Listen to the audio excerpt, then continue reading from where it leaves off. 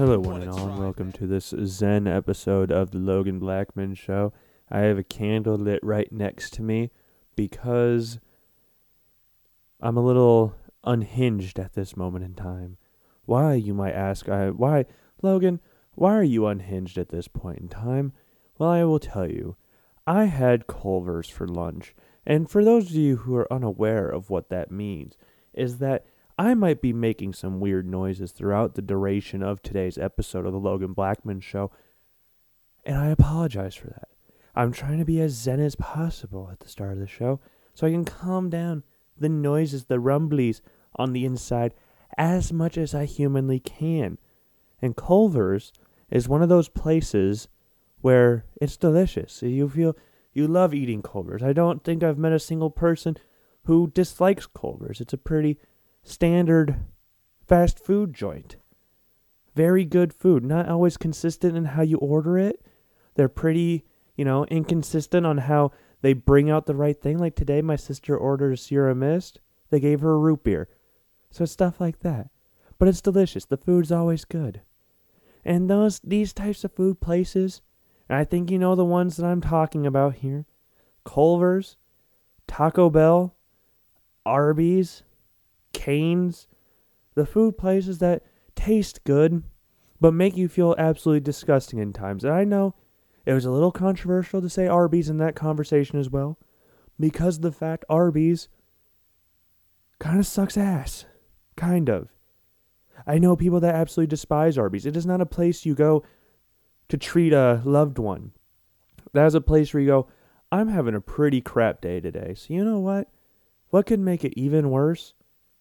Arby's. Or you know what? On second thought, what could make me forget about my crap day and think about the crap that I'm going to have later in the day and make me feel absolutely gross about myself with roast beef sweat coming out of my sweat? My sweat smells like roast beef now. Their curly fries are fantastic, but they're pretty garbage. Cane's is delicious. I love Cane's, but Cane's always gives me some weird feelings. I never feel grosser eating anywhere else but Cane's because of how much grease there is everywhere. It's so unfortunate because it's so good. And then Taco Bell. We all know about the Taco Bell bathroom breaks that take place about 10 to 15 minutes after you take Taco Bell or inhale Taco Bell, because there's no such thing as savoring Taco Bell. You eat it in 5 minutes or less because once you get past that 5-minute threshold, it starts to get bad. That's what your intestines look like after you eat Taco Bell. And you should know exactly what I'm talking about. Now, did I enjoy my fair share of Taco Bell while at William Penn? Yes, I did. Did I go on midnight Taco Bell runs with my roommate Brett while we were both concussed and had nothing else to do? Yes, I did. Why did I do that, you might ask? Because I had nothing to do. You know what's better when you have nothing to do? Not working out, not playing any sports, not doing any physical activity? Eating like absolute dog shit. That's how you eat things when you're sorry. I'm trying to stay zen right now. Remember, Logan, and remember, audience, that when you eat Culver's or Arby's or Taco Bell or Cane's or, I don't know, something else along those lines, those levels of food that makes you feel good for about a second, and then you're like, wow, I just ate a lot of food in a very fast time. My stomach is not going to agree with me, especially when you don't have, water to drink, because Lord knows you ain't getting water when you're going to Taco Bell, Cane's, Culver's, or Arby's. No. And Arby's especially, because Arby's has those ridiculously large drinks. Like, you don't know how they could make cups that big or how it's legal to make cups that big. You thought all fast food joints are like, screw the big cups after Super Size Me came out. You were forced to watch that at school. Arby's stayed true to what they know, and they still sell ocean meat and stuff like that. It makes you feel uncomfortable just reading what is on the menu.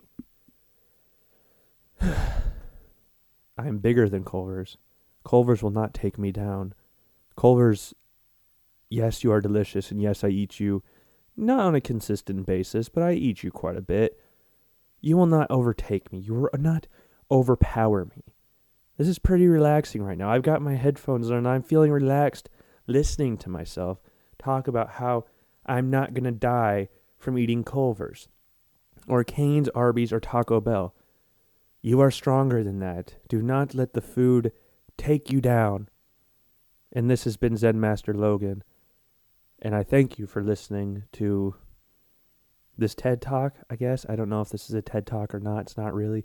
This is my ASMR show, I guess. Very quiet. I'm looking at the audio picking up right now, and it's very quiet. I don't know if it's just louder in my headphones or if it's loud for you listening. I don't know. I might boost the audio after this show is done because I don't know what this sounds like on GarageBand. So I apologize if this is very quiet, but you're going to have to crank this up because I'm going to start yelling at you in a little bit. No, I'm sorry. That's not very zen. That's not very zen of me. So I hope you weren't turning it all the way up to hear me yell at you and you're going to have your ears blown off. No, I apologize for that. I have a candle out. I'm relaxed. I've watched sports all weekend. I hung out with family all weekend. I ate at a Peruvian restaurant. It was all good. All calm weekend. Yes, absolutely calm weekend. Yes. Breathe. Not mouth breathe, Logan. Nose breathe. Calm. Calm, calm, calm, calm, calm. I hope you all are enjoying this weekend, or enjoyed your weekend, and I hope you're excited for another awesome week and another awesome edition of the Logan Blackman Show, because we got a crap ton of stuff to talk about today. This is how, I feel like I'm on NPR right now. National Public Radio. What if it didn't stand for that? What if it stands for something completely different, and I just said that and sounded super confident when I said that, but it's really not said that, like that. Huh. I'm looking at my box of Josh's Jacks in the corner, and it's giving me motivation for today's show. Man, if only we could live our days like Josh Allen. Fun fact, did you know QB rush touchdown since 2019? Josh Allen has 17, ironically, because that's his number. More than Kyler Murray, Lamar Jackson, Cam Newton, Ryan Tannehill, and Deshaun Watson. Did you know Josh Allen has more career rushing touchdowns than Saquon Barkley? It's intriguing to think about. Did you know Josh Allen is one of 8 QBs in NFL history with 4,500 passing yards, 30-plus passing touchdowns, and 10 or fewer interceptions? That's along with Tom Brady, who's done it 4 times. Screw him. We don't count him. Peyton Manning twice, Matt Ryan twice, Ben Roethlisberger, Deshaun Watson, Patrick Mahomes, Aaron Rodgers, and then, of course, Josh Allen. This has been your TED Talk again. And I hope you're really zen today, and I hope those facts about Josh Allen made you feel even better about today's show. We got more quarterback stuff to talk about today. As I said on Friday, we've got a whole thing of quarterback comparisons for the 2022 NFL Draft. I know it is still June. It's almost July, which is freaking crazy to think about. It's like I blinked, and then all of a sudden we're in 2021, and now we're in freaking July. Yes. Okay, I'm sorry. We'll get back to a normal show. I apologize. I thought that'd be kind of fun to do. I don't know. I am struggling with Culver's right now. Culver's is not really agreeing with me in my stomach at this point in time, and I would really appreciate it if Culver's talk about Arby's and Cane's. I don't eat Arby's all the time. I haven't had Arby's in a fairly long time. I can't really remember the last time I had Arby's. Try to forget the last time you had Arby's. Try to. I think the last time I had it was when I was in Cedar Falls. I ate with Spencer, and Christian came in, Spencer's roommate, and friend of ours from high school, comes in and he talks about how bad Arby's is. And he's right. It's bad. But you know what? I didn't hate myself until about a half hour later. And then I looked at the carnage sitting in front of me, the boxes from the number 3 roast beef sandwich, which is the max roast beef sandwich. If you want to feel even more depressed about yourself, Logan, remind yourself you ate a max roast beef sandwich. You know how bad you feel after eating a max roast beef sandwich? You feel pretty bad about yourself. So I would recommend not doing that. Okay? Don't do that. Don't go to Culver's and get Mountain Dew. That's another bad idea. Because you're already eating a bunch of garbage. It tastes good. Culver's is one of the better fast food restaurants in my opinion, but it always sits in my stomach weird after I eat it. We're not even going to go over Cane's. Cane's is delicious. I don't want to bash them. Delicious Texas toast, delicious sweet tea, delicious chicken, but it makes me feel gross about myself afterwards. And you got like 4 menu items. I'm sorry. But yes, that was our Zen edition of the Logan Blackman Show, the intro. I do have a candle actually in front of me. Our basement kind of stinks right now. Bear, our dog, is having some downstairs plumbing issues, I guess we could call it. Is that the most PC way I could say that? Plumbing issues, I guess. They're having Yeah, that's about as far as I'll go with it. But as I said when talking about Josh Allen's stats, we're going to talk about quarterback comparisons there. Remember, I talked about that on Friday. We have actually completed the list to a certain extent. I'm going to edit it a little bit before we release it when this show comes out, so you'll be reading the entire thing. Hopefully by the time this show gets published and put on social media and all that stuff. So make sure you go and follow me on all forms of social media. Logan Blackman on Twitter, Logan_Blackman, Blackman Logan on Instagram. The Logan Blackman Show 1 is the show's Instagram account. You can find that in the bio of my Instagram account. Like the Facebook page, just search Logan Blackman Show. Subscribe to the YouTube channel and go and follow the Apple Podcast and Spotify account. Search the Logan Blackman Show on those platforms. And yes, I would love it if you did follow me, because by the slim chance you listened to this show and didn't follow me on social media, because I like to have the idea in my head that the majority of people that listen to this show are people that I know and people that follow me on social media.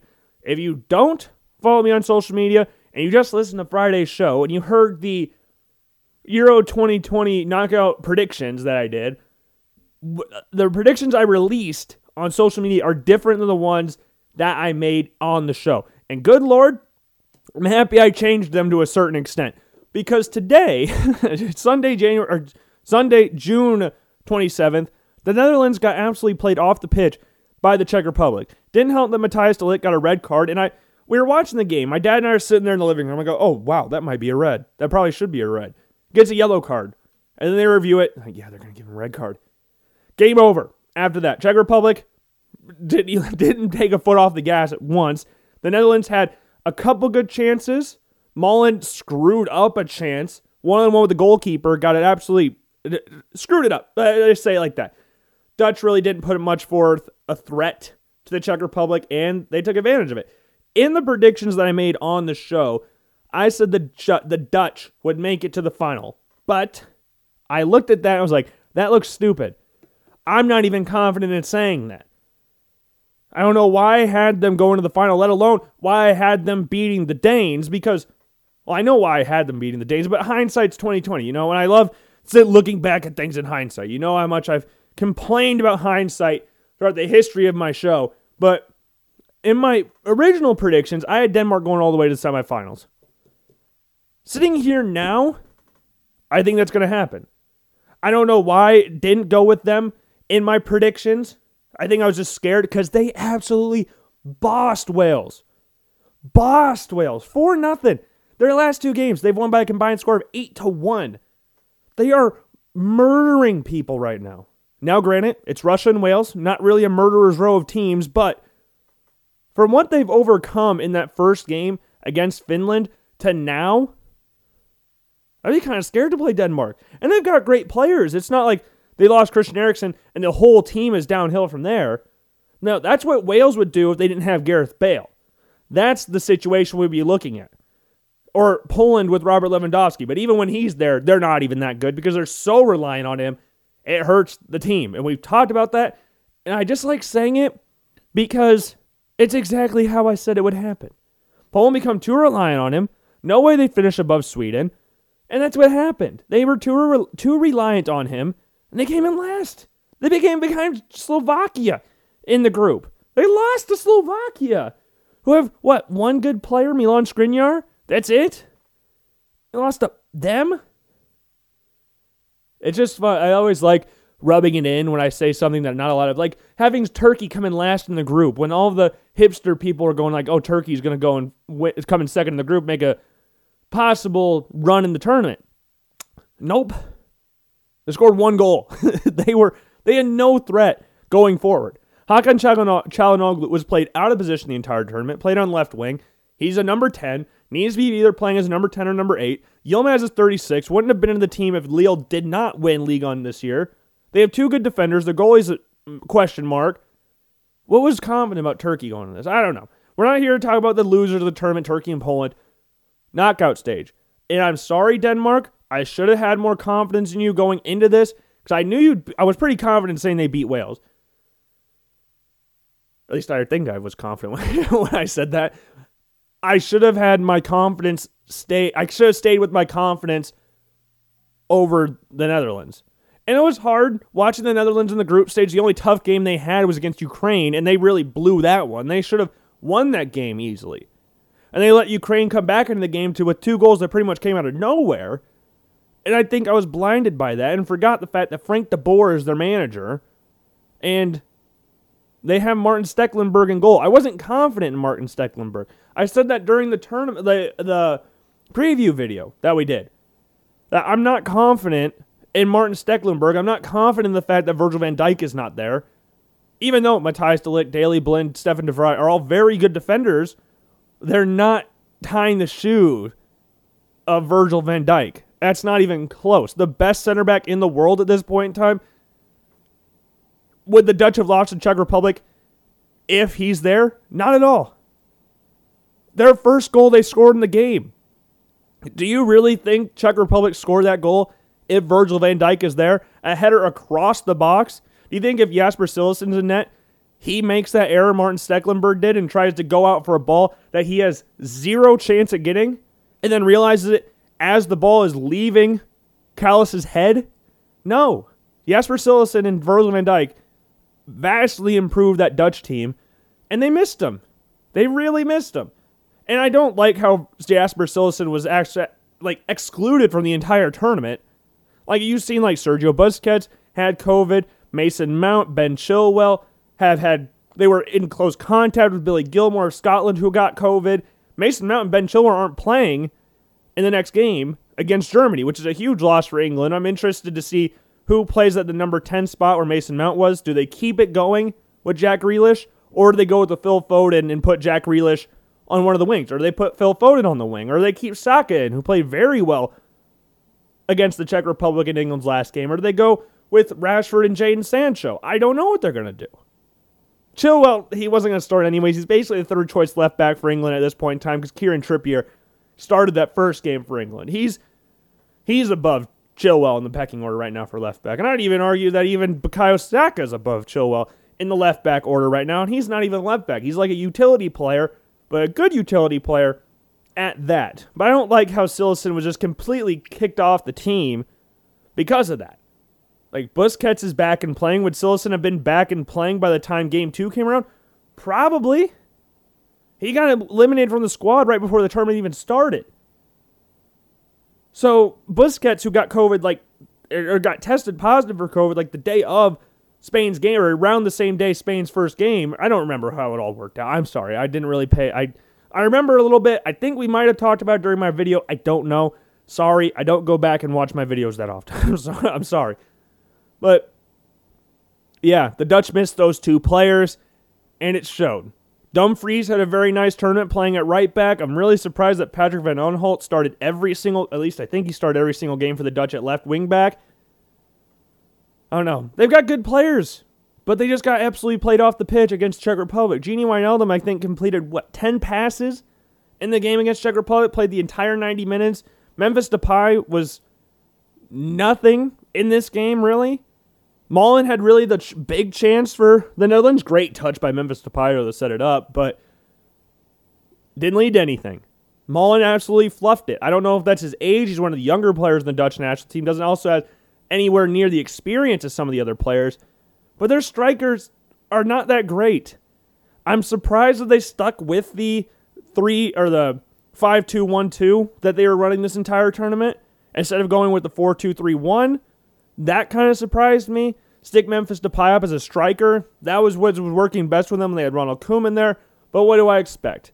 Frank de Boer is their manager. Not necessarily the most tactically innovative manager in the world. Not a very good manager. Great player, not a good manager. He's living so much off the Ajax hype that everywhere else is. I don't know how he still gets a job. to be 100% honest with you, I don't really know how he still gets a job. And here we are. Dutch, disappointing end to their Euro 2020 campaign. Thought much more of this team at this point in time than I did when the tournament started, because I think I had them losing to Germany in right before the semifinals, and then the next round. So I had them losing the next round in my prediction video, I believe. But yeah, not a great showing for them against the Czech Republic. Not a great game whatsoever. Patrick Schick scored again.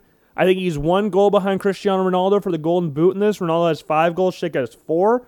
if I remember correctly. And speaking of Ronaldo and Portugal lost to Belgium today, which is what we said would happen. I mean, it wasn't a very difficult game to predict. Belgium, again, the number 1 ranked team in the freaking world. Portugal, very shaky group stage, coming off a huge, embarrassing loss to Germany 4-2, and then having a shaky performance against France.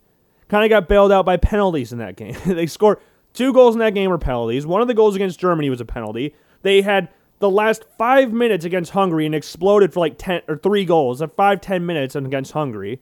Not a comfortable win for Portugal in those games, or in that game. 3-0, yeah, but look at the context of the 3-0, where it came, and how they got it. It was like the last 5 to 10 minutes of that first game, and then they ended up winning the game. Germany, the same thing. I don't know what to make of Germany, which is why it was so hard to predict the England game, but that game's coming up on Tuesday. So, very excited to see what happens in that one. I ended up going with England instead of Germany, like I did on the show, and I had England going to the final. And am I confident in saying that? No, not really. I mean, there's not a lot to go in on with England scoring 2 goals in the group stage of this, both by Raheem Sterling, who is not, I mean, he's a great player. On his day, he's one of the best wingers in the world. Undoubtedly, one of the best wingers in the world. Coming into this tournament, there is not a reason other than what we know of him. We're not judging him off current form, because we were judging off current form. I don't think he would have played a minute in this tournament to this point. Jadon Sancho is the best winger the English have, and he hasn't played, he's played probably 15 minutes in this tournament. They're starting Bukayo Saka over him. And again, I like Bukayo Saka a lot. He's a very versatile player, can do a lot of things for England. He play every position on the field if you ask him to, and does a job there.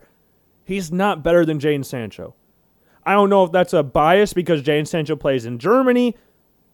He's the only quote-unquote foreigner in the English squad. Every other player on that team plays in England. Jadon Sancho, the lone one that plays in Germany. But we all know he's going to be making the move back to England. He's coming to Manchester United. We are fairly confident in saying that. Fabrizio Romano, I would very much recommend you follow him on social media. He's like the big dude when it comes to transfers. He breaks all the transfer news. We talked about him during the Super League thing. Remember when that was a thing? It feels weird that was even a thing. He breaks all transfer news, so I would go follow him if you want to watch your favorite teams or follow your favorite team's transfer window. He'll follow all of them. He doesn't just tweet the big dogs. He'll tweet about some smaller teams as well. Wherever there's a transfer, Fabrizio Romano will smell it out, and he'll talk about it. And Jadon Sancho, according to Romano, has never been closer to signing for Manchester United than he is right now. Once this tournament is over, we fully expect Jadon Sancho to be wearing a Manchester United jersey. Marcus Rashford, similar thing. Coming in on tournament, on form, way better than Raheem Sterling. But Rashford's injured. Rashford has played a lot of games for Manchester United over the past year. He shouldn't start. He's not healthy. Now, if I'm England, I'm looking at this game against Germany. Now, knowing Mason Mount's out, that hurts. Mason Mount is undoubtedly one of England's best players. It's not even a question at this point in time. It was kind of a question when Frank Lampard was first the manager at Chelsea when Mason Mount was back. Because it was like, Mason Mount's kind of a teacher's pet. That was like the assumption around Mason Mount and Chelsea and England, was that he's just a giant teacher's pet. He's not that good. Turns out, Mason Mount can play. Mason Mount is a very good player. So with him out, I'm intrigued to see who plays that number 10 and how England's front four works. Because Harry Kane, I don't know if it's injuries or the transfer to Manchester City that we all think is going to happen. I don't know if his mind's just in another place, because Jadon Sancho, when he started this season for Borussia Dortmund, he was not playing well. His mind was completely absorbed by the transfer to Manchester United that it actually did not happen. It's been talked about for like the past 3 years. Didn't happen. Jadon Sancho's mind was completely on that. It looked like he was going, and then all of a sudden, boom, it's no longer happening. Maybe that's the thing with Harry Kane. He doesn't look healthy. Their chance creation has not been good for this tournament so far, which is why Jack Grealish, I think, is a must start. But whether you play him as a number 10 or as a winger, a left winger, he should start. I think if we're going on, Raheem Sterling, it's hard to judge Raheem Sterling because of how good he is versus what he was last year. And if we're judging basically off what he did last year, it's hard to start him. But Gareth Southgate likes Raheem Sterling because you know what he can do when he's on. Same thing with Eden Hazard in Belgium. And Eden Hazard went off injured against Belgium, so we'll see how he is if he plays against Italy. He had a hamstring injury. Kevin De Bruyne was out as well. He had an ankle injury. Let's see if they're back against Italy, because that will be big in that matchup if they're both out. Big. If they're both out. Man. But yeah. I don't know what you do if you're England. It's going to be a tough game. Germany plays a back three with two wings backs that have been very, very good. Arguably Germany's two best players this tournament, Goossens and Kimmich. They've been absolutely outstanding for Germany. Then you have a strike force with a false nine and Serge Gnabry with Kai Havertz coming off the left. Usually Thomas Muller on the right. Who'd they start in their last game? It wasn't Muller. That was kind of what's surprising that he didn't start. I don't remember who started for Germany on that left side. It's not really a 3-4-3. It's more of a 3-4-2-1 because Havertz and Muller, or whoever they play at that other spot, are very centralized. It's basically like a 3-4-1-1-1. That's what it kind of resembles, with Serge Gnabry being that false nine. Kind of fluid front three. All three of them can play the exact same position at any time. They can play as a striker, they can play as a winger, whatever. They'll play those spots well. It's going to be tough, and England's history against Germany is not great. And if you look at position by position, goalkeeper being a big one, you would take the Germans. And they've got more. You look like Joshua Kimmich, great player. Would he be the best player in England? Probably. Dude is one of the best players in the world. Versatility out the window. Right back, center mid, center back, whatever you want to play him as, he'll do it and be the best player on the pitch. He scares me for England. He'll be going up against Raheem Sterling and Luke Shaw, one would suspect, but would England play a back five? Part of me thinks England would drop back to a back five and play Trippier at right wing back and then Luke Shaw at left wing back, with a back four consisting of Kyle Walker, John Stones, and Harry Maguire. That's what my gut is telling me, because that's what they did in the 2018 World Cup, and they got them all the way to semifinals. In these big games, where England's going to have to defend a little bit more, do they go with the back five? I don't know why we're talking about England so much, but it's a big game. Germany, England, massive game, and we're not going to have a show until Wednesday, so got to talk about it a little bit. We'll talk about the game in full on Wednesday's show, but man, yeah, the other game that took place over this weekend was Italy and Austria. Really surprising how that game turned out. Austria came to play. They came to play. And they looked good. Looked really good at times. But Italy was just proven to be too much. Didn't allow a goal. Came close. Narko Arnautovic technically did put the ball in the back of the net. Technically. Now, it didn't count for anything because he was offsides. But he did put the ball past Gianluigi Donnarumma, which means they can be beaten. And with the strike force, like I said in the show on Friday, with Lukaku, with Dries Mertens, with Kevin De Bruyne, with Eden Hazard, with Torgan Hazard, who scored an amazing goal against Portugal today, they're gonna have their hands full. They're gonna have their hands full, and Belgium's gonna have their hands full as well. Thomas Vermaelen started for Belgium today, which is freaking weird. I sometimes forget that dude even exists because he's been injured half of his career. And he started and was the best defender Belgium had today. Toby Alderweireld, Jan Vertonghen, they played good because they're good defenders, but Thomas Vermaelen, for as injury-prone as he is and how in and out of the teams he's in, it's surprising that he even started, let alone was the best defender on the day for Belgium. But yeah, that will be a very fun game, and I hate how that turned out. How we're going to have a matchup between Portugal and Belgium. The champs are out. The 2016 reigning champions in Portugal are out. And then now we're going to have to see either Belgium or Italy get knocked out. While on the other end, we're going to have either Denmark or Czech Republic in the semifinals.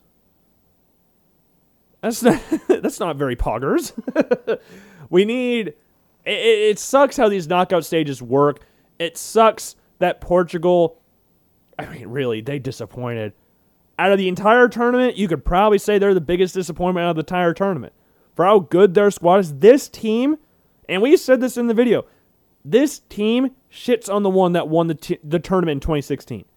This current Portugal team is 1,000 times better than the team that won the tournament. 1,000 times better. Not even close. It's ridiculous how good this team is, and they underperformed mightily. Did you expect them to get absolutely played off the field against Germany? No. No one did. They have a weird history against Germany, but still. Portugal should not have happened at all. Ridiculous. And I heard this. I heard this was the first time that they haven't made the quarterfinals or the last 16 or whatever since it got introduced. And not last 16, because we're in the last 16 now. But they haven't made it to the quarterfinals since 1996 or something, since it was introduced. The first time it was introduced, they made it to the quarterfinals. Now they haven't done it with the best team on paper that they've ever had. Ridiculous. But that's what happens when you go up against Belgium and absolutely crap the bed against Germany. That's what happens. Now Germany gets to play England, like we said earlier. And that's going to be a tough game for England, but that's the beauty and the beast of winning your group and then having to play the second place team in the group of death. You're going to play a good team. But as the old adage goes, if you want to be the best, you've got to, hope you said it right there, beat the best. That's what you got to do. And if England wants to be the best, they're going to have to beat Germany.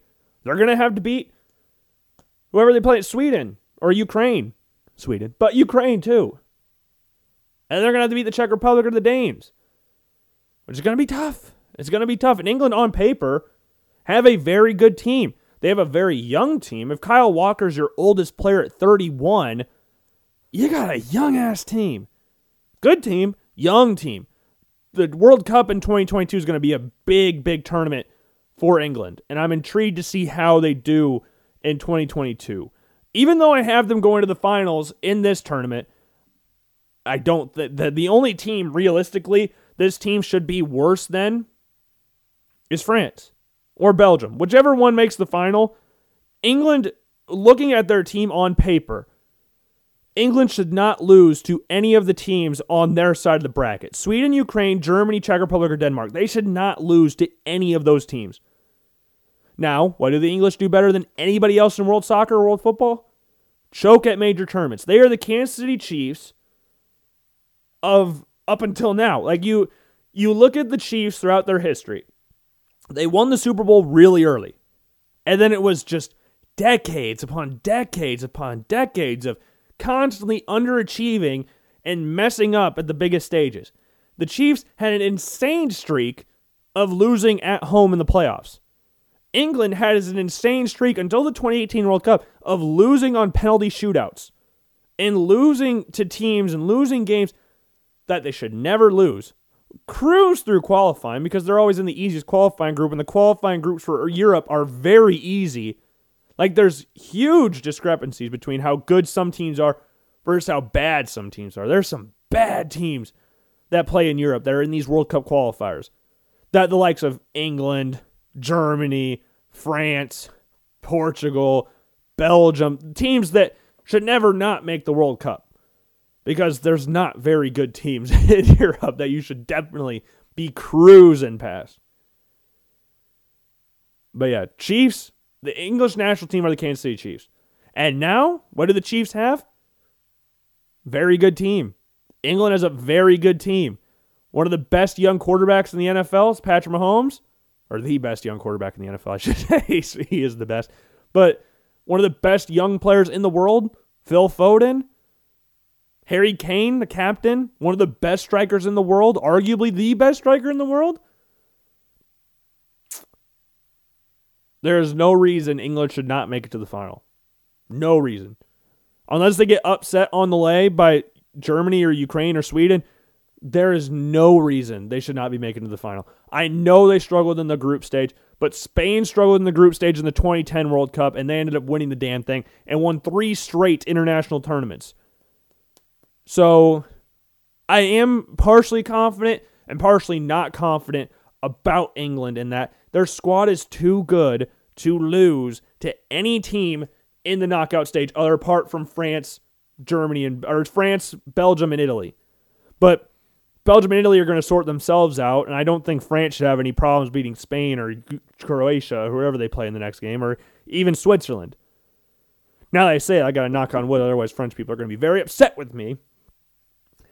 But yeah, Things I changed England beating Germany. I had Germany winning in the prediction thing I did on Friday.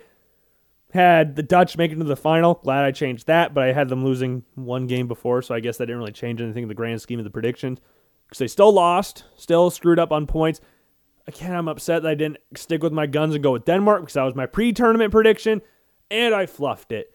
And I'm upset by that. But you know what? Shit happens. And I'm scared for the Belgium-Italy game. As I said, you have Kevin De Bruyne injured. You have Eden Hazard injured. I'm nervous about that game against Italy now. More nervous than I was on Friday, now that I've seen what Belgium did against Portugal. Belgium have a tough-ass road to the final. Portugal, Italy, and more than likely France. That is an insane row of teams to get through. And that's what you get for playing in a group that had Russia, Denmark, and Finland. No disrespect to Denmark. I love Denmark. But Belgium's better. They should always be beating Denmark. Always should be beating Denmark. But yeah, that's what I got. That England-Germany game scares me because England, again, does not have a good history against the Germans. And England has a history of disappointing at tournaments. So, yeah.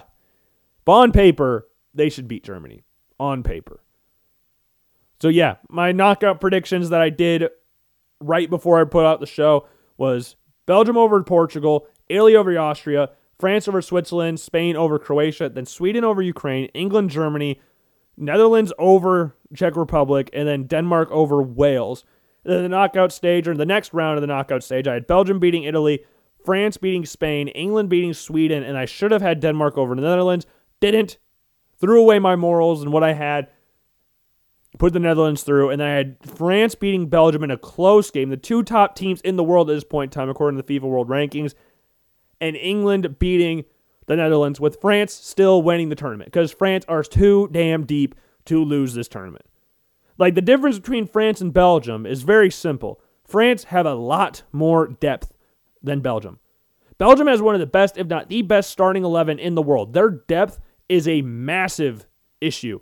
If you're still calling up Nasser Chadli and Thomas Vermaelen, and I know I said Thomas Vermaelen had himself a fantastic game today, doesn't change the fact that there's no reason he should be near the team. Their youth setup is not great for Belgium. This is really their last chance at getting a tournament trophy, because their back three, all in their mid-30s. They ain't going to be, I doubt they're going to be at full fitness by the time 2022 World Cup rolls around. Eden Hazard's been a mess since he's been at Real Madrid with injuries and form and all of that stuff. But hey, you still got like Yuri Tielemans, Romelu Lukaku, Kevin De Bruyne's, I mean, not young, but class is permanent, right? With him, you could easily turn into like a Luka Modric or something like that. But Dries Mertens will be done. It's going to be tough. Their back line's going to be weird in the 2022 World Cup. One would predict. I don't know if they'll be able to run a back three.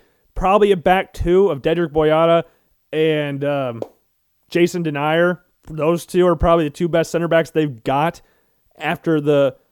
It's just really Alderweireld and Vertonghen. I don't really include Vermaelen in that upper echelon of Belgian center backs, even though he was at one point in there. Injuries and where he plays now are kind of big factors in why I don't rate him as highly as I once did, because he was a very good center back on his day. But France, depth on depth on depth. If you can leave players like Eduardo Camavinga and Dayot Upamecano and Ibrahima Konate off your roster, you got, and Theo Hernandez, arguably the better of the two Hernandez brothers. Theo Hernandez might be the best attacking left back in the world, right behind Alphonso Davies. And it's very close. Theo Hernandez can score goals at will from left back. But Luca Digne made it above him, which was kind of surprising, but Digne can create a lot of chances from left back. It's like a thing ingrained in Everton left back, so you have to be able to score goals and take free kicks as a left back. They always have a history of doing that. Leighton Baines being the latest one, and now Luca Digne. But yeah, France is deep. They're deep. France has got an insane pool of young players. Kylian Mbappe, like 22 years old. Ridiculous. They got a good group of young players just ready to play. And they'll be a threat come 2022 World Cup as well.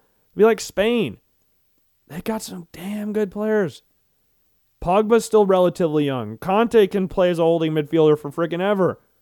Goalkeeper will be a little bit an issue. Hugo Lloris is by far their weakest player in their starting 11.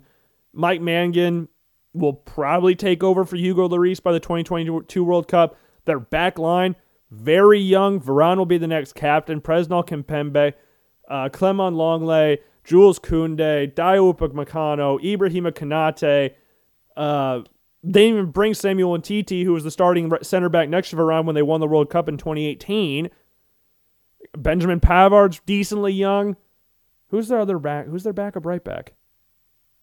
Jules Koundé, I guess, played right back in one of their last games because Pavard was hurt or had concussion symptoms or something like that. They feared he had a concussion. I don't know. Either way, France should beat Belgium. They are a deeper team than Belgium, especially since Belgium is rattling off their injuries right now. They're hanging on for dear life. Am I confident in that game over Italy? No, I am not confident. But since I made that prediction, I'll stick to it. I'm not going to change it. I'm less confident than I was. I'd probably say 55% of me thinks Belgium will beat Italy. Still thinks that. Even though Italy has not allowed a goal in a freaking long time. But again, they haven't played like an insane group of teams in this undefeated stretch. They played a relatively easy set of teams in these games they've played. But yeah, I still think Belgium should beat Italy. Still think they do. Their players that they have are better than Italy's best players. Like, if you look at Italy's best players, Giorgio Chiellini, Leonardo Bonucci are good players, legendary players, but they're older. Belgium's got some older defenders, but still got decent movement on them still. Thibaut Courtois, at this point in time, is still better than Gianluigi Donnarumma. Romelu Lukaku is better than Ciro Immobile. Eden Hazard is... that's a tough one. But on his day, Eden Hazard's better than Lorenzo Insigne. Kevin De Bruyne is better than... they play different... they play on the wings, but... Berardi, who plays at Italy's right wing. Now, Locatelli, Jorginho, Barella, Verratti, they're going to start only 3 of those guys. But De Bruyne arguably is the best midfielder in the world at this point in time. So... their best players are better than Italy's best players. If you look at the 3 best players on Belgium and the 3 best players in Italy, you should take the 3 best players on Belgium, which are Lukaku, Hazard, De Bruyne. That's what I would argue. I know Hazard has not been great in recent months because of his whole form injury thing with Real Madrid, but he's still one of the best players in the world. He's a freaking captain, great player on his day. Yeah, I'm still confident in Belgium, I guess. that left side of the bracket is completely ridiculous. Belgium, Italy, Portugal, and France and Spain are all on one side of the bracket where you have Sweden, Ukraine, Czech Republic, Denmark, and then England, Germany. I don't know how the hell that got morphed out, but hey, you know what? That's what happens when you have these big-time tournaments. But that's all I've got for you for the soccer part of the tournament. At least I think that's all I've got for you, the soccer part of the tournament. But yeah, recap, if you didn't catch it, Czech Republic beat Netherlands 2-0. Belgium beat Portugal 1-0 by a beautiful strike from Torgan Hazard. And then Denmark beat Wales 4-0. And then Italy beat Austria 2-1. Now, I stopped watching the Italy-Austria game after they went up 2-0. Because Sporting Kansas City was playing. And they ended up beating LAFC yesterday, which is beautiful to watch as well. And then Austria ended up scoring, but it didn't matter. Great turn, really good tournament from Austria. Pushed Italy really far. Really far. Like there were times that they looked a lot better than Italy. But Italy caught them. Chiesa got that beautiful ball, chested it down, and really faced it down. It kind of hit him on the top of the head, and he put it down. Beautiful chop across his body, left foot strike. Beautiful.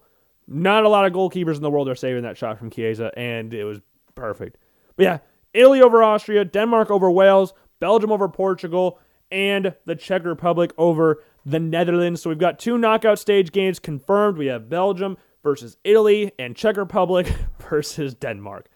Man, 2 completely different levels of national teams in those 2, but I'm liking watching the Czech Republic and Denmark. I'm not going to lie.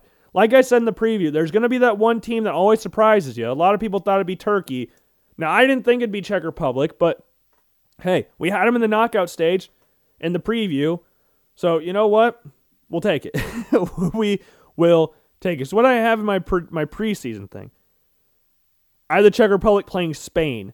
Because I had if you didn't have a certain group in to the knockout stage, it kind of screwed up everything else. So my one knockout team that I did not have was Ukraine, and I had Russia in instead. So, or did I, wait. I had Poland in there, not Ukraine. I switched Poland and Ukraine around. So that kind of screwed up the rest of the seeding. So I had Czech Republic in there. And I had Denmark in the semifinals, which is going to be disappointing when they actually do make the semifinals, because that was my pre-tournament. I hate things in hindsight, don't you? Hindsight's a frickin' bitch, isn't it? I hate it. Oh my goodness, I hate it. But man, oh man, before we get into the quarterback comparisons, NHL Stanley Cup Final is finally here. Monday, June 28th, tonight. You get to watch the Montreal Canadiens take on the Tampa Bay Lightning. And on Friday, or on Thursday, I guess, before the Canadiens game ended, Montreal, Les Canadiens, in the Centre Ville, defeat the Vegas Golden Knights 3-2 in overtime. Beautiful. Absolutely beautiful. Lehkonen, beautiful one-timer to the top of the net. Not a lot of goalies are saving that. Caught Robin Leonard looking one way, sniped it up top corner. Beautiful goal. Gets the Canadiens to the Stanley Cup Final for the first time since 93. Good frickin' Lord. Congratulations, Montreal. And I just think it's hilarious that both teams are technically both in the Sabres division. So the Sabres being as garbage as they are doesn't mean a lot, because the two teams in the Stanley Cup Final are both technically in the Sabres division. Even though they weren't this year, we don't need to look at what the Sabres did. And I did order my Danny Briere jersey, so that'll be coming in the mail soon. Very excited about that. But moving on to the other game, the Tampa Bay Lightning beat the Islanders 1-0. 1-0. Islanders came close towards the end. Fired a crap ton of shots towards Vasilevsky's net, but couldn't get it in. And the Lightning go on to the Stanley Cup again. And sadly, Patrick Maroon might have a chance to lift his third straight Stanley freaking Cup. Canadians, please beat the Lightning. I don't really care, in all honesty. I know the American side of me is like, oh, screw Montreal, screw Canada. We want the United States to keep that streak alive. If it was any other team, or most other teams, I guess, other than like the Wild, the Blues, the Red Wings, the Bruins, the Lightning, the Penguins, any other team than those six, I would be pretty fine with beating the Canadian team for the Stanley Cup. But the fact that Montreal is a group of really good young players, they have a really good spirit about them, very similar to that LA Kings team that won it in 2012, I believe, as an 8 seed beating the New Jersey Devils in the final. Very similar team to that. Hope they can beat the Lightning, but this Lightning team is not like the Devils team. This Lightning team is better. They got a better goal, or arguably better. Not obviously, Martin Brodeur is the greatest goalie of all time. I'm not saying Vasilevsky is the greatest goalie of all time, but I think at this point in time, comparing the two teams, Vasilevsky's on an insane run right now. That's all I'm saying. I do not want to sound, I don't want people to get mad at me and go, Martin Brodeur, you're a disgrace for even thinking about comparing them. It's just talking about the season they went to the NHL Stanley Cup Final. I'm sorry. But yeah, Zach Parise doesn't compare to Steven Stamkos. I think we can all agree on that. But yeah, as far as captains go. But man, let's go Montreal. Never thought I'd be saying that. But yeah, let's go Montreal. Very excited to see what the Canadians can do. Yeah. 24-21 and 11 versus 36-17 and 3. Very fun game. Monday night, 7 p.m. Central Time, NBCSN Stanley Cup Final is here. Is finally here.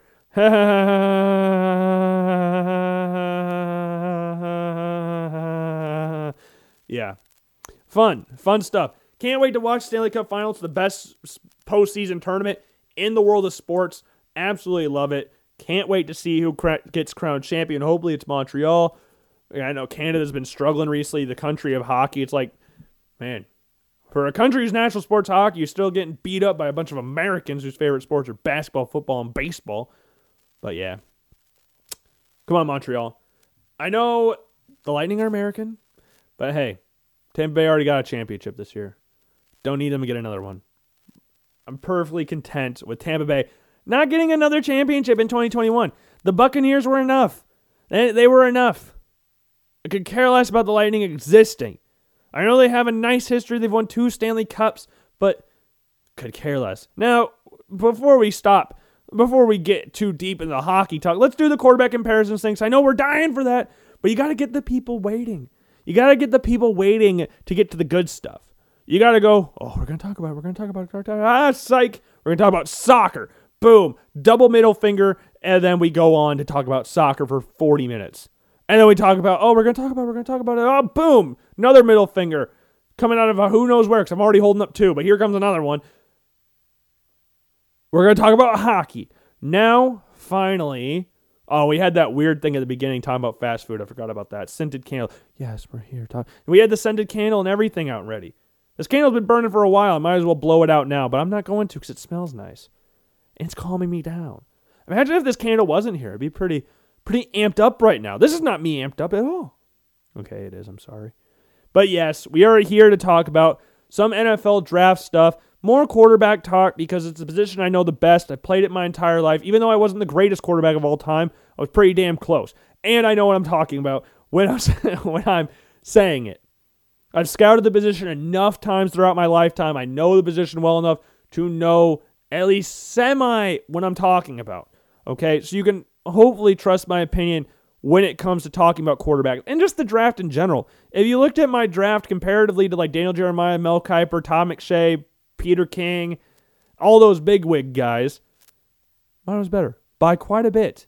Matt Miller in there as well from Bleacher. I guess ex-Bleacher Report draft guy. We don't care about Bleacher Report's drafts anymore. Does anybody actually read Bleacher Report articles anymore? The only reason I still have the Bleacher Report apps for scores. That's really it. I have no other use for it. I looked at it a lot in high school, but not really anymore. Could really care less about. I don't go on Bleacher Report other than I want to go look at scores because I have a very easy scores tab and you go through all your teams and stuff. That's the only reason I have that stupid thing. The only reason we have ESPN is for live sports. We don't watch ESPN shows anymore. We've talked about that before as well. But yeah, I think that, I don't know, it's just something different than the corporate bigwigs of sports watching. At least I hope. But yeah, I think these predictions are pretty good. Or comparisons are pretty good. You might think they're complete bull crap, but you might gasp at some of them. But yeah. So I've added Phil Jurkovec into this top 10. I took out Tyler Show. I felt weird leaving Phil Jurkovec out before, but Tyler Show obviously going to Texas Tech. He has a lot of potential. You saw that at Oregon at times. A decently mobile quarterback, big dude, pretty big potential, or a pretty high ceiling. One would hope he has a high ceiling. Going to Texas Tech, you would hope that gets unleashed. It led to Alan Bowman transferring. He had a pretty good career at Texas Tech statistic-wise. He went up to Michigan. So I hope Tyler Show does well down in Texas Tech, down in Lubbock, but I didn't like putting Phil Jurkovec out. Most of it was because I forgot about him, and that's my bad. I apologize for that. I should be like Jay Williams and said I got hacked, and they just didn't put Phil Jurkovec on there. That is the funniest thing ever, though. If you don't know, I'm not going to go in the whole spiel about the Jay Williams thing, about the Celtics hiring their new head coach, but you can go on social media and find that. Apparently, Jay Williams got hacked. Yeah, totally got hacked. That's what I got, too. I totally got hacked for leaving Phil Jurkovec out of my list. But he is at number 10. Could be higher. I've toyed the bottom 3. I think you put in any freaking order you want, but they all have to be in here. I think Phil Jurkovec, Matt Corral from Ole Miss, and then Jaden Daniels from Arizona State. I think all 3 of those guys have to be in a top 10 list to some capacity. I think all of them should be down in the 8, 9, 10 range, but that's my opinion. You could put Phil Jurkovec at 8, Jaden Daniels at 10, Matt Corral at 10. Who cares? Any order you want of these bottom 3, I'd be fairly comfortable with saying. But Phil Jurkovec, for his comparison, I compare him to a young Big Ben Roethlisberger. Not what we're seeing now. Phil Jurkovec is a big dude. 6'5", 226 pounds, 230, somewhere around there. Big Ben was bigger than that, 6'5", about 240, I think, somewhere around there, but could move. Phil Jurkovec, because he's that big, you obviously don't go, oh, wow, very mobile quarterback. He's not like Josh Allen mobile when we're comparing like big quarterbacks, but he can move. He's very underrated in regards to his move. Strong arm. Very strong arm. Underrated athlete. big-bodied quarterback. That is what Big Ben Roethlisberger was at Miami, and that's what Phil Jurkovec looks like. And the best part about that comparison, Phil Jurkovec from Pittsburgh. he could probably have said he molded his game after Ben Roethlisberger, and I wouldn't put it past him. And I'm not saying he's exactly like Ben Roethlisberger. Do I think he should be a top 4 pick like Big Ben was thought to be? No. I don't think Phil Jurkovec's up there. He's a 1-year production at Boston College. He transferred to Notre Dame to Boston College, but he's a good quarterback. I would like to say this. I know I've said in the past this quarterback class is not, on the face of it, it's not as good as last year's because of the fact there's no Trevor Lawrence. Or the 2018 draft class with Baker Mayfield, Josh Allen, Lamar Jackson, Sam Darnold, big name guys that we all knew going into that season. This class is good. There's a decently deep class. Like, you can throw a lot of quarterbacks into this number 10 spot. We talked about Tyler Show. Emory Jones from Florida is expected to take a big leap after Kyle Trask left. He's a very talented quarterback. This is his first real chance at starting. He's played quite a bit at Florida in like bit part roles, mostly in the running offense, but he can play. I'm excited to see what he can do. You got Michael Penix from Indiana. You've got Brock Purdy from Iowa State. Alan Bowman. Is there any other quarterbacks I'm really forgetting? There probably is, and I just can't. Derek King. I can't believe I forgot about Derek King. He's one of my favorite quarterbacks in college football. I love him. So if you were expecting to see those guys on the list, I'm sorry I spoiled it for you. But there's good quarterbacks in college football this year, and I'm excited to see what Dorian Thompson-Robinson's another one. What a really underrated quarterback at UCLA, just on a very bad team. Very talented quarterback, but just on a very, very bad team.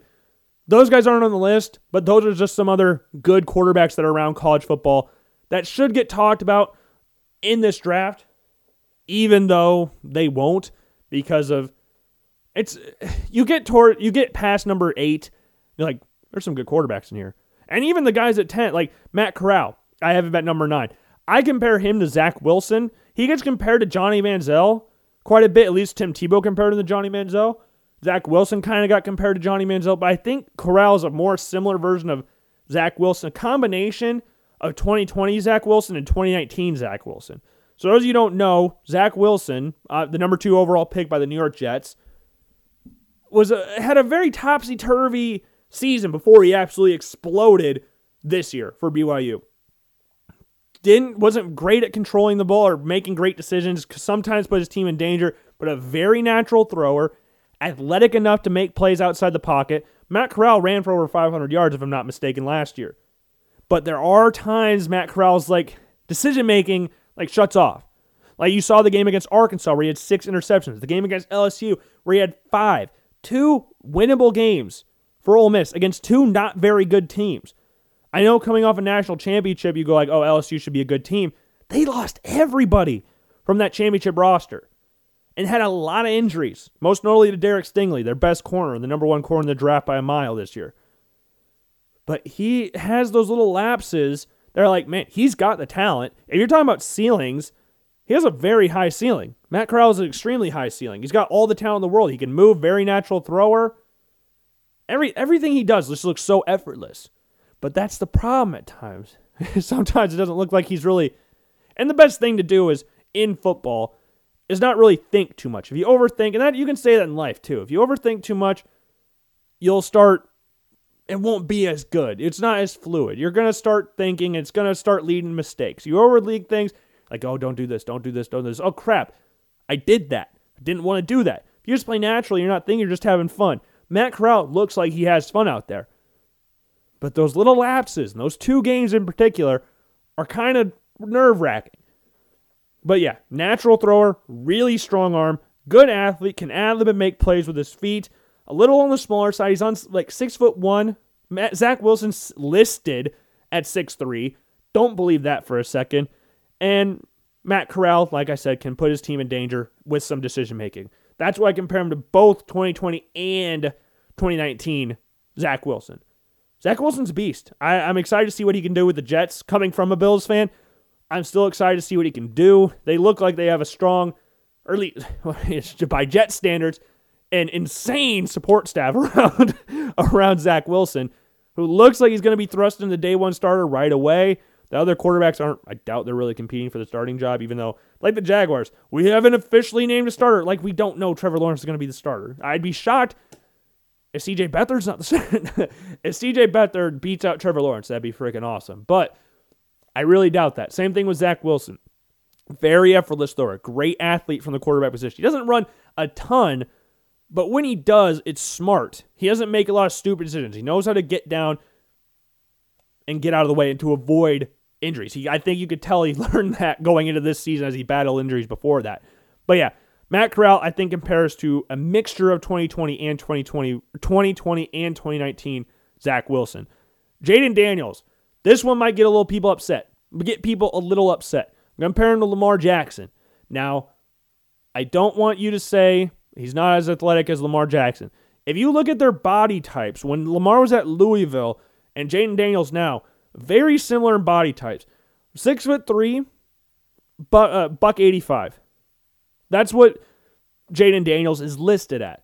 Lamar Jackson got to the NFL after his rookie year, went hard in the gym, which led him to win a unanimous MVP. Went hard in the gym, put on a lot of weight, looked really good, looked filled out a little bit better. But at Louisville, really skinny dude, which has led to the stupid people going, oh, moving to wide receiver, moving to running back, moving to whatever. And then it was like, we forget how strong of an arm he had at Louisville. We just forgot that. Jaden Daniels is not as athletic as Lamar Jackson, but he's a great athlete. That dude can move. You look at the game against like USC, the first game of the 2020 season. He had an iffy year, but that was a lot of players in the Pac-12 this year. A lot of players in the Pac-12 had iffy years. Keaton Slovis put up good numbers again, but at times looked very suspect, looked a little inconsistent at times. Jaden Daniels, similar thing.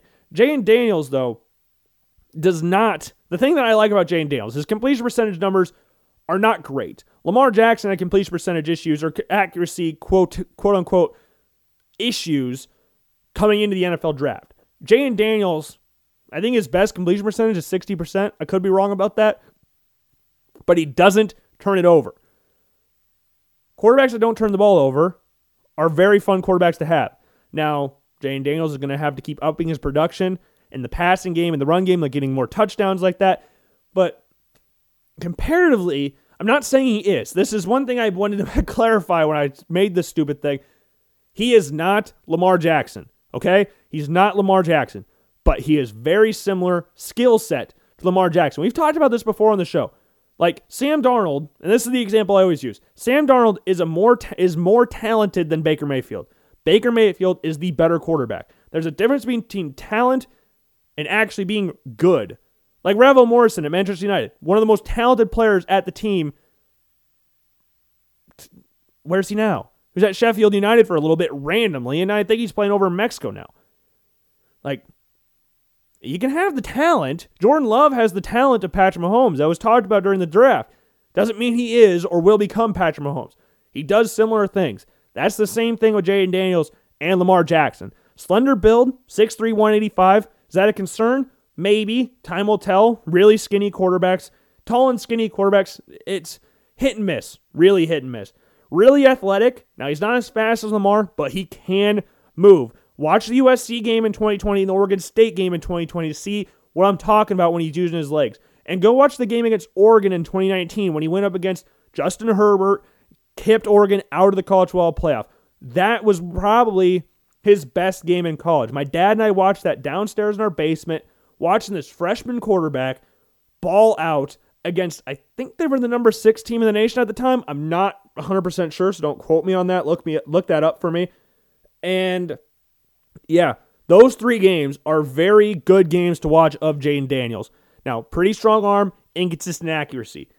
That's the same thing Lamar had and still has in the NFL. Now, I think the arm thing kind of died off a little bit for reasons you can, whatever you want to call it, that you can use your imagination on why they don't talk about his arm strength anymore. But coming in the NFL and watching him at Louisville, dude had a strong arm. That's what Jaden Daniels is. JT Daniels, another Daniels, not related, that I know of, compared to Josh Rosen. Okay? Josh Rosen at UCLA, not Josh Rosen in Arizona, Miami, Tampa, and San Fran. not that Josh Rosen. Good Josh Rosen. Josh Rosen and JT Daniels, two California kids, very hyped up. JT Daniels is Jason McIntyre, who I'll say this as a little precursor. Don't try to pay attention to a lot of what Jason McIntyre says. I don't really like listening to what he says because he doesn't. At times it's like, do you really know what you're talking about? He had JT Daniels getting drafted first overall in his first mock draft. That's a similar situation that we had with like Sam Darnold too, where we're going off hype more than anything, more than actual, this is what he is. You cannot honestly tell me going into last year you thought Sam Darnold was, we're not doing that. I'm not getting into that conversation again. I've done that too many times. I'm losing brain cells over that conversation. But California kid, JT Daniels, obviously USC kid, now at Georgia. Josh Rosen, UCLA kid. The quote-unquote most pro-ready is a quote that I really don't like, but that's what gets thrown around with JT Daniels. Very pro-ready. Strong arm, quick processor. He's a very smart dude, but does that really mean a lot? I don't know. Most pro-ready. I don't really know what that means anymore. Josh Rosen was the most quote-unquote pro-ready, most quote-unquote ready to start in the NFL when he got drafted in 2018, and now he's on his fourth team in 4 years. Very great pro-ready stuff there. Got benched and traded after his first season in the NFL, which is a little unfair, but hey, that's called karma. And the other thing that really compares these two together, injuries. JT Daniels lost his starting job at USC because of injuries. Josh Rosen had a lot of injuries at UCLA. And the other thing that really hurts these two, or hurts JT Daniels, that dude, I saw this quote, and I think it's really funny. He said, what did he do? A meat statue. That dude cannot move. 6'3", 210, slender dude, tall and slender, much like Josh Rosen. Strong arm, really smart, can process quickly, pro-ready, can't move with an injury history. Those two that's my comparison for JT Daniels, is Josh Rosen. I had Sam Darnold there just because of the hype thing, but Sam Darnold can move. JT Daniels cannot. I don't know if you've ever watched JT Daniels. I have a few friends from William Penn that are from Atlanta that are Georgia fans. JT Daniels is not the most fleet-footed character in the world. He is a meat statue. That dude cannot move. Good Lord. But he can make some nice throws. I'll give him some credit. He can make some nice throws. Do I think he's going to be the number one overall pick as I sit here on June 27th? Not at all. But you know what? Stranger things had happened. I don't think on June 27th in 2018 or 2019 I was going to think Joe Burrow would be the number one pick. And look what happened. We'll talk about Joe Burrow in a little bit on this list. Number 6, Carson Strong from Nevada. I know a lot of people out there really like Carson Strong. Big dude, strong arm. Comparable to me to Matt Stafford. I think they're very comparable quarterbacks. I think by build, you can probably compare him to like a mixture of Matt Ryan and Matt Stafford. He's not as like bulky as Matt Stafford. He's 6'4", about 220, 215, somewhere around there. But really strong arm, can put a ball anywhere on the field. He's not an insane athlete, but he's not like Mr. Meat Statue back there, JT Daniels, that just can't move. Carson Strong can move decently. I'd put him somewhere in between JT Daniels and Phil Yurkovich. Somewhere in there. Like, not an insane athlete, but not a statue either, if that makes any sense whatsoever. But Stafford, very tough dude, can make throws all over the field, insanely strong arm. Carson Strong does have a decently fast release. I'm not going to say it's Matthew Stafford or Phillip Rivers-esque fast release or Dan Marino-esque, but it's fast. But the arm talent is there, comparable to that of Matt Stafford, and people really like Carson Strong.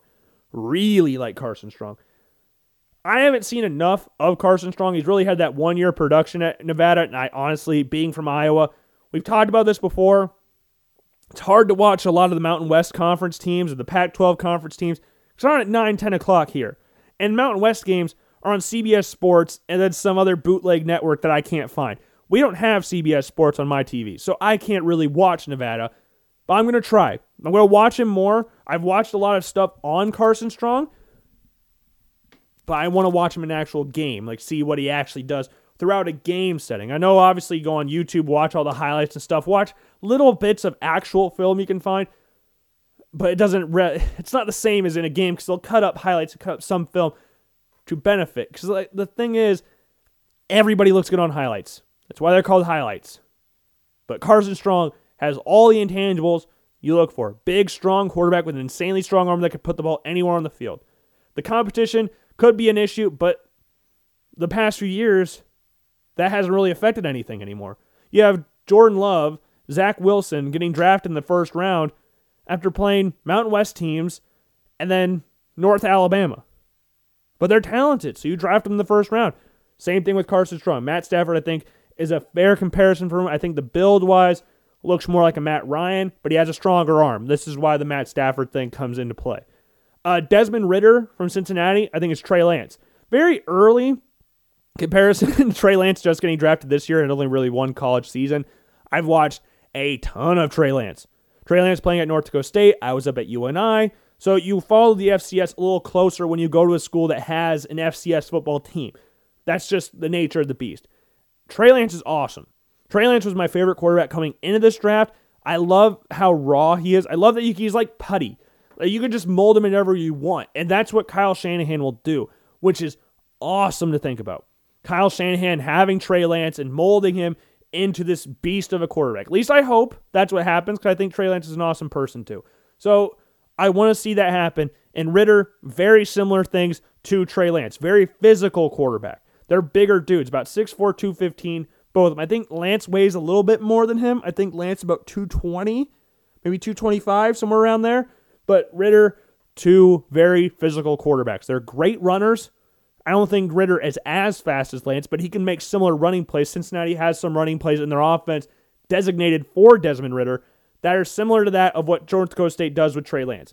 Now, North Dakota State, insane running offense. Cincinnati, all right, I mean, they're not known for their run offense.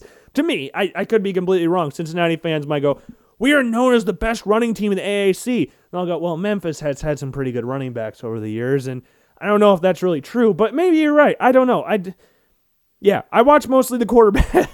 I apologize for that. Desmond Ridder is a good quarterback, and Jordan Palmer really likes him. And if Jordan Palmer likes him, I'll like him as well.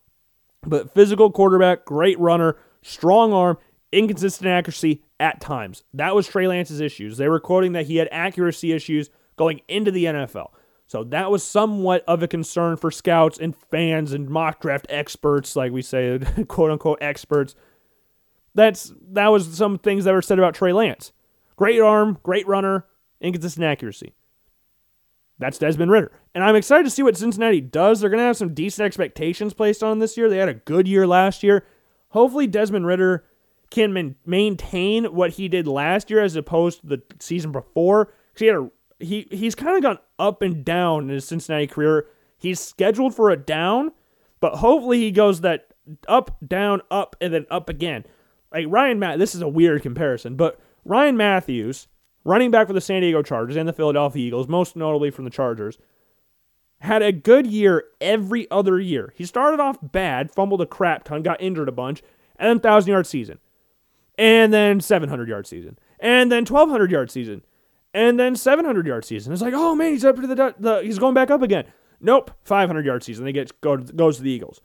I hope Desmond Ridder goes from up to down to up again, but you never know. It's a very unpredictable thing, college football, and just football in general. But if I had to compare him to anybody, Trey Lance, I think Cam Newton's there as well, but Cam is a lot bigger than Desmond Ridder. Cam obviously being like 6'5", 6'6", 240, 50 pounds. Desmond Ridder not that big yet. I think the fair comparison right now is Trey Lance. But same thing. I mean, Cam, strong arm, physical quarterback, good runner. Same thing. Inconsistent accuracy. I think you get on either one there, but I think size-wise it fits more with Trey Lance. But next one, number 4, Keaton Slovis, Joe Burrow. I had Kirk Cousins here as well, but I think Joe Burrow fits it better. If you look at the past two most accurate quarterbacks in college football, maybe not necessarily statistically, but just watching the throws they make, it's Joe Burrow and Keaton Slovis. Both were number 9, which is just perfect. Works out so beautifully for this comparison. Insanely accurate is the word I would like to use, or phrase I would like to use for Keaton Slovis and Joe Burrow. Insanely accurate. They don't have the most insane arms, though, but there's not a throw that Joe Burrow would not make for LSU. And the same thing goes for Keaton Slovis. Now, Amon-Ra St. Brown, no longer there for USC, which is going to be big, but it's Kean Slovis. I still expect him to have put up a good year. He didn't have Michael Pittman last year, and at some points it showed. Again, Slovis put up good numbers, but there were times it was like, it doesn't look good. You're not like healthy. There are some reports that he had some issue with his arm, which I would completely understand because he did not. There were times he didn't look very good. My dad said he was making fun of me the entire time we were watching USC Arizona because, your guy doesn't look very good, Logan. Guy don't look very good. I was like, Dad, it's fine. Yeah, he doesn't look very good. But Kean Slovis is an absolute beast. Joe Burrow, one of my favorite quarterbacks, and I think one of everybody's favorite quarterbacks in college football history. I would like to say that, oh man, I love Joe Burrow, but he's everybody else's favorite quarterback too. It's not really saying a lot that you love Joe Burrow because everybody did. It's hard not to like Joe Burrow. Underrated athlete too. Kean Slovis is not the most fleet-footed player in the world, but neither was Joe Burrow. But Joe Burrow would make a lot of plays with his feet. He would extend plays. They won a lot of games when he was that starter in the 2013, when they went 13-0, won the Natty, or 15-0, whatever their unofficial record was. He won a lot of games, obviously with his arm, but he extended drives because of what he could do with his feet. I don't know if Kean Slovis is as good of an athlete as him, but I think the accuracy and the arm talent is very similar, and they're stat sheet stuffers. Kean Slovis puts up good numbers in every single statistical category because Clay Helton is so reliant on him to move the offense. Graham Harrell, I mean, if you want to look at statistics, Graham Harrell don't get much better than stat sheet stuffers than Graham Harrell, and he's Kean Slovis' offensive coordinator, so it makes sense that Slovis puts up good numbers while at USC. I think Kirk Cousins is a fair comparison as well. Underrated athlete, underrated arm talent, very accurate. Kirk Cousins gets a lot of hate, though, and I don't think a lot of people will be as excited to see Kirk Cousins here as opposed to Joe Burrow. But, I mean, they're very similar in styles of quarterbacks, those guys. Very good accuracy. Very good accuracy. Solid arm. Not the greatest arm of all time, but you don't need to have the strongest arm of all time. Look at Tom Brady. Doesn't have the strongest arm. He's the greatest quarterback of all time. Joe Montana didn't either. And he gets really overhated. So I would have gotten a lot of hate for putting Kirk Cousins there, even though it is a good comparison for Kean Slovis. But I think Joe Burrow is a very good comparison as well if you look at the accuracy. All the stuff I've already said. Great stuff. Love Joe Burrow. Love Kean Slovis. Number 3, Malik Willis from Liberty. Already made this comparison before, so you should know exactly where I'm going with this. Michael Vick. Sure, you can call it a lazy comparison all you want. I don't really care. This dude makes very similar plays. On my Instagram and Twitter, I put up a video that it's a side-by-side, or I guess it's underneath and above, of Malik Willis and Michael Vick plays. I had 4 plays on there. 2, what was it? 2? No, it was 4 plays. Definitely 4. Wow, now I'm second-guessing myself. I think it was 4. I think it might have been 2 plays for those 2. Exact same thing. It helps that Malik Willis wears number 7. It helps that he's from Atlanta. He's not that big either. He's about 6'1", 215, which is not like the weight helps him there. If he was like $180, that would hurt him a little bit. Similar size to Vic. And the things that I compare to him mostly with Vic are the arm talent. Strongest arm in the class, I would argue. I know Spencer Rattler's going to have something to say about that. I know Carson Strong's going to have something to say about that. But to me, I think Malik Willis has the strongest arm in this class. Michael Vick gets talked about for all the plays he would make with his feet, and rightfully so. Vick, his arm talent, and I've talked about this a lot on the show, and it was Michael Vick's birthday the other day. Happy birthday, late birthday, Michael Vick. His arm talent is one of the more underrated in the entire history of the NFL. Entire history of the NFL. Michael Vick has one of the strongest arm, or had. I don't know if he still has. I mean, he hasn't played in a while, so I wouldn't expect him to have the same arm talent, but insane arm. But the problem was that insane arm talent would coincide with uneasy accuracy stats because Josh Allen did the same thing his rookie year. Josh Allen goes, I have the strongest arm ever. Same thing Vic did. Malik Willis is guilty of this at sometimes as well. I'm going to try and fit it in every hole I can. I can fit it in every single hole. Sometimes you overthrow or you put it too far. The receiver can't catch it. Malik Willis will need to work on, I don't know what you want to call it, toning it down a little bit. That's one of the issues, I guess. Tone down the amount of torque you put on the ball. He throws it freaking hard. That dude has an absolute laser of an arm, an absolute hose, absolute snot rocket. Whatever you want to call it, Malik Willis has it. And then to couple it with that, he's the fastest player on the field at all times.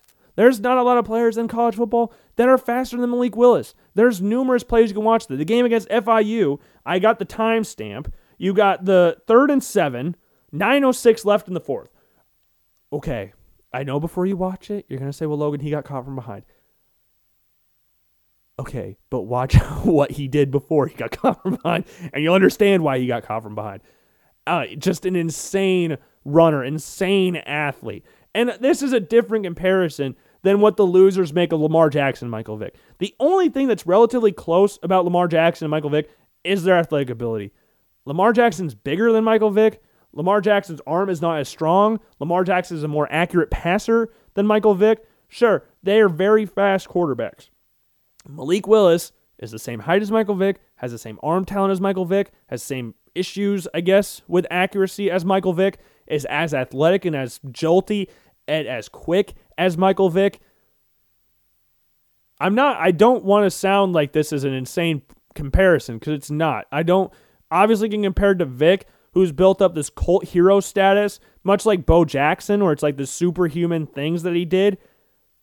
Our generation's version of Bo Jackson, pretty much. You can't believe some of the things Michael Vick did. You never saw it before at the quarterback position. Malik Willis can do that. You can look at some insane throws that he's had. One of the best throws I've seen him make was against UMass, 1st and 10, 4:47 left in the second quarter. Watch that throw. Catches the snap. Defender comes untouched off the left side. Doesn't even really have time to gather himself and just launches the ball in stride for a touchdown on the left sideline. Beautiful play from Malik Willis. Beautiful. So don't go crying that I compared him to Michael Vick. I've done this before.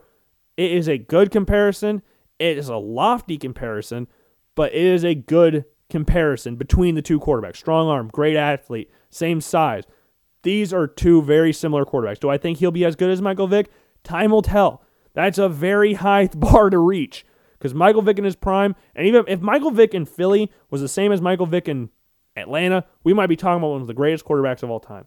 Sadly, we're not talking about that. He's a legend at this point, but not in like NFL legend. He's more of like folklore and stuff like that. Will he be in the Hall of Fame? No. Does he deserve to be in the Hall of Fame? No. But he deserves to get talked about, and as a great quarterback as he was, he's not a Hall of Famer, though. I'm sorry for all the Vic fans out there. I'm a Vic fan as well, but he's not a Hall of Famer. He won't be, but, man, if Philly Vic was the Vic we saw for the entire career, guaranteed Hall of Famer, first ballot, no doubt. But, yeah, he's got a lot of other things that we're not going to get into on another reason why he won't make the Hall of Fame, right, wrong, or otherwise. He won't make the Hall of Fame. I kind of separated these last two in 1A and 1B because I've started looking at this a little bit harder and go, okay, because before I was undoubtedly going, okay, Sam Howell is the best quarterback in this class. He's most consistent. He's put up the same numbers throughout his entire college career playing at North Carolina. He's the best quarterback in this class. But then you look at it again and go, okay, let's look at the potential of these two quarterbacks. One, for Sam Howell, we'll start with him first, gets compared to Baker Mayfield. Number 1 overall pick, played at Oklahoma, put up great numbers at Oklahoma, won a freaking Heisman Trophy. Great player. Loved Baker Mayfield at Oklahoma. And Sam Howell is a pretty much direct clone of Baker Mayfield. They even look alike. With the helmet on, if you threw an Oklahoma jersey on Sam Howell, you might get confused with Baker Mayfield. They play the exact same. They're both stocky in build. They look freaking just like brothers. They're almost identical in that respect. Very accurate, very consistent, and underrated athlete. They can both move. That was one of the concerns when Baker Mayfield got drafted, but he can make plays with his feet. Maybe not as much now as he did back in Oklahoma, but he can still make great plays with his feet when called upon. I'm not saying he's going to rattle off a 40-yard touchdown run like Josh Allen or Lamar Jackson, but he can make plays with his feet. He's a capable athlete. Same thing with Sam Howell. Now, time will tell if Sam Howell is as good as he was the past 2 years without the likes of Diami Brown, Chaz Newsome, Michael Carter, Javonte Williams. Those are 4 very good players that are just gone. All 4 of them got drafted. 2 running backs, 2 wide receivers. Gone. Arguably the best running back tandem in college football, Javonte Williams and Michael Carter. Arguably. If someone else has an argument for that, I would love to hear it, but that's my take on that. The best running back duo in college football is Javonte Williams, Michael Carter from North Carolina. That will hurt a lot. I've always said quarterbacks' best friends are running games and a pass-catching tight end. Because pass-catching tight ends can drop down and just sit between coverages, get like a nice 5-yard gain. Really nice confidence booster for young quarterbacks. But Diami Brown, Chaz Newsome, losing those two, it's not going to be easy. Those are 4 very good players you're going to have to replace. You got to remember, this is North Carolina. This ain't Clemson, Alabama, that have 5 stars waiting in the ring to replace 5 stars. No. I don't know if they're going to have the same players, but Sam Howell is a good quarterback and very consistent and very accurate. So I don't think his numbers will drop off significantly, but I'm expecting a tiny bit of a drop off. But still, number 1 or number 2 quarterback in this class, don't care. And then Rattler, the comparison for him, and a lot of people are not going to like this, especially where I live, the state of Iowa, Patrick Mahomes. It's not that I think he will become Patrick Mahomes. It's a similar thing I said about Jaden Daniels and Lamar Jackson. Similar skill set to Patrick Mahomes. Insanely strong arm, cannon, effortless thrower. Flick of the wrist and it goes 50 yards. Easy. That's the same. Patrick Mahomes and Spencer Rattler are very similar in that. Can contort his body to make every single throw on the football field. Comes from a very pass-happy offense. Lincoln Riley at Oklahoma. Then you had the Cliff Kingsbury at Texas Tech. That's what we had here. And then a good athlete can make plays on the ground. The only difference is Rattler's not as big as Mahomes. Mahomes about 6'3", 220. I don't know what he really was coming out of Texas Tech, but Rattler's 6'1", 205. Rattler, I could see it. I know why Iowa State fans don't like him. I understand that. He's not... I'm going to not say... Iowa State fans have said enough about Spencer Rattler for me, but I like Spencer Rattler. I understand why people are nervous about him. He got benched against Texas. He has very good games, but he looks very inconsistent at the same time. Like against Texas, you don't get benched, but then he gets benched right before halftime, then comes out, and then leads him to a victory over Texas in, 4 overtimes? 3 overtimes? Something like that? Dude can play. Play the position. The size thing is an issue, and the consistency thing can be an issue. But this year, myself and everybody else are expecting him to go off this year. And it'd be kind of crazy to think he won't. Second year under Lincoln Riley as the full-time starter, dude should go off. I'm fully expecting that he has too much talent in there not to go off. Again, talent. We'll see if he can prove that he is a very, very good quarterback this year, and deservingly so, of that number 1 overall pick. Because I think it's a 2-horse race at this point in time between him and Sam Howell, who are just 2 completely different styles of quarterback. Sam Howell is a very consistent, accurate passer. Spencer Rattler is an insanely talented but inconsistent quarterback. I think Spencer Rattler is the higher ceiling out of the 2, as i.e. compared in the Patrick Mahomes versus Baker Mayfield. But that's my opinion on it. These are just comparisons. I'm not saying these guys will become these players. I just say they have similar skill sets to these players. And I hope you listen to this and understand that, and you'll just read this and go, oh my God, Spencer Rattler's not Patrick Mahomes. No, he's not, but similar skill set. They do very similar things on the football field. You have to look at that. Regardless if you like Spencer Rattler or not, and coming from the state of Iowa, I know a lot of people don't like Spencer Rattler. But I hope you look at it like that, and not that I'm comparing him directly, which, well, I guess I am. But I'm not saying he is Patrick Mahomes or will ever become Patrick Mahomes, but that's what I'm thinking at this point in time. So running through the list again, we have number 10, Phil Yurkovich, compared to a young Ben Roethlisberger from Miami of Ohio. Big body quarterback, strong arm, underrated athlete. And he's from Pittsburgh. Number 9, Matt Corral from Ole Miss, compared to Zach Wilson from 2019 and 2020. Effortless thrower, really strong arm, very natural throw of the football. Good athlete, can make plays on the ground. He had 500 or so rushing yards last year. But like 2019, Zach Wilson can make some really weird decisions at times. That's i.e. the 6 interceptions against Arkansas, the 5 interceptions against LSU. Moving on to 8, Jaden Daniels, Lamar Jackson. Again, I'm not saying he'll become a unanimous MVP in the NFL. But slender build, 6'3", 185, great athlete, watched games against USC and Oregon State, has played well against bigger opponents and in big stages, i.e. versus Oregon in 2019. I would very much recommend you watch that game. Pretty strong arm. Lamar Jackson had a pretty strong arm. coming out of college, and now we seem to forget about that. And accuracy issues. Jane Daniels has some accuracy issues. He doesn't turn the ball over, but at times he's a little inaccurate on his passes. Year 3 as a starter with a full season. Last year for the Pac-12 was weirder than anybody else in college football. Still put up decent numbers, put up good numbers on the ground, but we're going to need him to improve as a passer. Number 7, JT Daniels, Josh Rosen, Cali kid, most quote-unquote pro-ready out of all the quarterbacks in this draft class. Strong arm, quick processor / pretty smart quarterback, slender build, 6'3", 210, injury history, if that's a concern, time will tell, and then not mobile. Borderline statue, i.e. meat statue. It's just a sack of meat, pretty much. But yeah, I think that's the best comparison for him. That's not a bad comparison. UCLA Josh Rosen was a fun quarterback to watch. NFL Josh Rosen, it's pretty damning comparison for a young quarterback, but Josh Rosen from UCLA.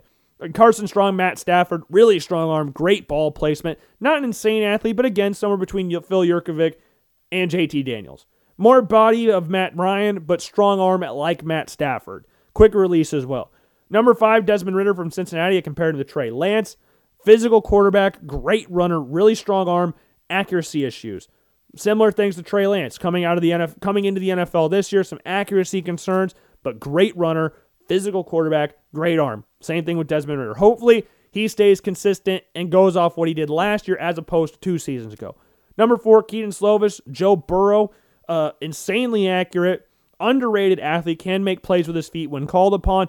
Decent arm, but can make every throw on the field if asked upon. Same thing with Joe Burrow. Doesn't have the strongest arm, but made a lot of great throws while LSU that not a lot of quarterbacks can make. And he's a stat sheet stuffer. He has a very high completion percentage, throws a lot of passes, a lot of yards, and a lot of touchdowns. That's what Joe Burrow was. Keaton Slovis is just like that. Number 3, Malik Willis, Michael Vick. Cannon for an arm, strongest arm in the class, in my opinion. Insane off-balance throw. You can go watch that against UMass, like I said. 1st and 10, 4:47 left in the second quarter. That's the game I would recommend you watch for that throw. Watch that. It's an insane throw. Inconsistent accuracy can sometimes be caused by arm strength. Again, strongest arm in the class. Doesn't have a lot of playing time. First year as a full-time starter at Liberty last year. He's going to need this year a lot. He's going to be on the national stage quite a bit because people are going to be talking about him a lot. Is faster than everybody else on the field. That was what Michael Vick was. Can make plays out of absolutely nothing. Great ad-libber. i.e. Florida International, 2020, 3rd and 7, 9:06 left in the 4th. Insane run. Like, not a lot of people can make, and you can watch a Michael Vick run that's the exact same thing. Like, it's a great, I like this comparison. It's a very easy comparison to make just watching him. And size concern, 6'1", 215. I think the size concerns are pretty much out the window at this point. Kyler Murray getting drafted 1st overall, Baker Mayfield getting drafted 1st overall, Zach Wilson getting drafted 2nd overall. I think size concerns and where you play are kind of getting thrown out the window at this point in time. Sam Howell, Baker Mayfield, stocky build. They almost look like frickin' brothers. Very accurate, very consistent, underrated athlete. Not the strongest arm, but good arms. I'm excited to see what Sam Howell does with new running backs and new wide receivers this year. This will really test, and we will see how good of a quarterback Sam Howell really is. And then Spencer Rattler, Patrick Mahomes. Can make every throw on the field, absolute cannon for an arm, effortless thrower, flick of the wrist, the ball goes 50, 60 yards easily. Can contort his body to make every single throw on the football field. Comes from a very pass-happy offense. Like I said, Lincoln Riley's Oklahoma. Cliff Kingsbury, I believe, is Texas Tech. Good athlete. Can ad-lib very well. Can make plays with his feet. Can escape the pocket. Make throws on the run. Great athlete. Great ad-libber. And then size concerns, possibly? 6'1", 205. He's smaller than Malik Willis. Doesn't have the same athleticism as Malik Willis, but has an absolute hose for an arm. So, time will tell on how those comparisons really work out, but we're June 27th, 2020. June 28th for when this goes out. So, we're still got time for these quarterbacks to build up, and we might have a completely different comparison by the time 2022 NFL draft comes around. It could be completely different than what it was before, but you know what? That's neither here nor there. While we're sitting here right now on June 27th, 2021, this is what I think. And you could have completely different opinions on this, but that's just what I think at this point in time, comparing each quarterback to a specific quarterback and why I think they compare to those guys. I'm not saying they will become those quarterbacks because there's some pretty lofty standards here, but very talented quarterbacks we got here. Might not have a Trevor Lawrence of this group, but very good quarterbacks nonetheless. I hope you enjoyed this Monday edition of the Logan Blackman Show. I thought it was, a very fun show. There's the Culvers coming out finally. But I hope you enjoyed the show. I thought it was a very fun show. Talked about a lot of soccer, talked some hockey, got some of my NFL draft stuff in there, and had a little zen moment at the beginning of the show talking about Culver's, talk about Arby's and Canes. So I hope you enjoyed today's show. If not, I'm sorry for that. Don't know what to tell you. But make sure you give this a nice rating on Apple Podcasts and Spotify. And while you're there, go and follow the Apple Podcasts and Spotify accounts. Go follow me on all forms of social media, on Twitter, Instagram, and go like the Facebook page, subscribe to the YouTube channel, and I will see you all later. Peace.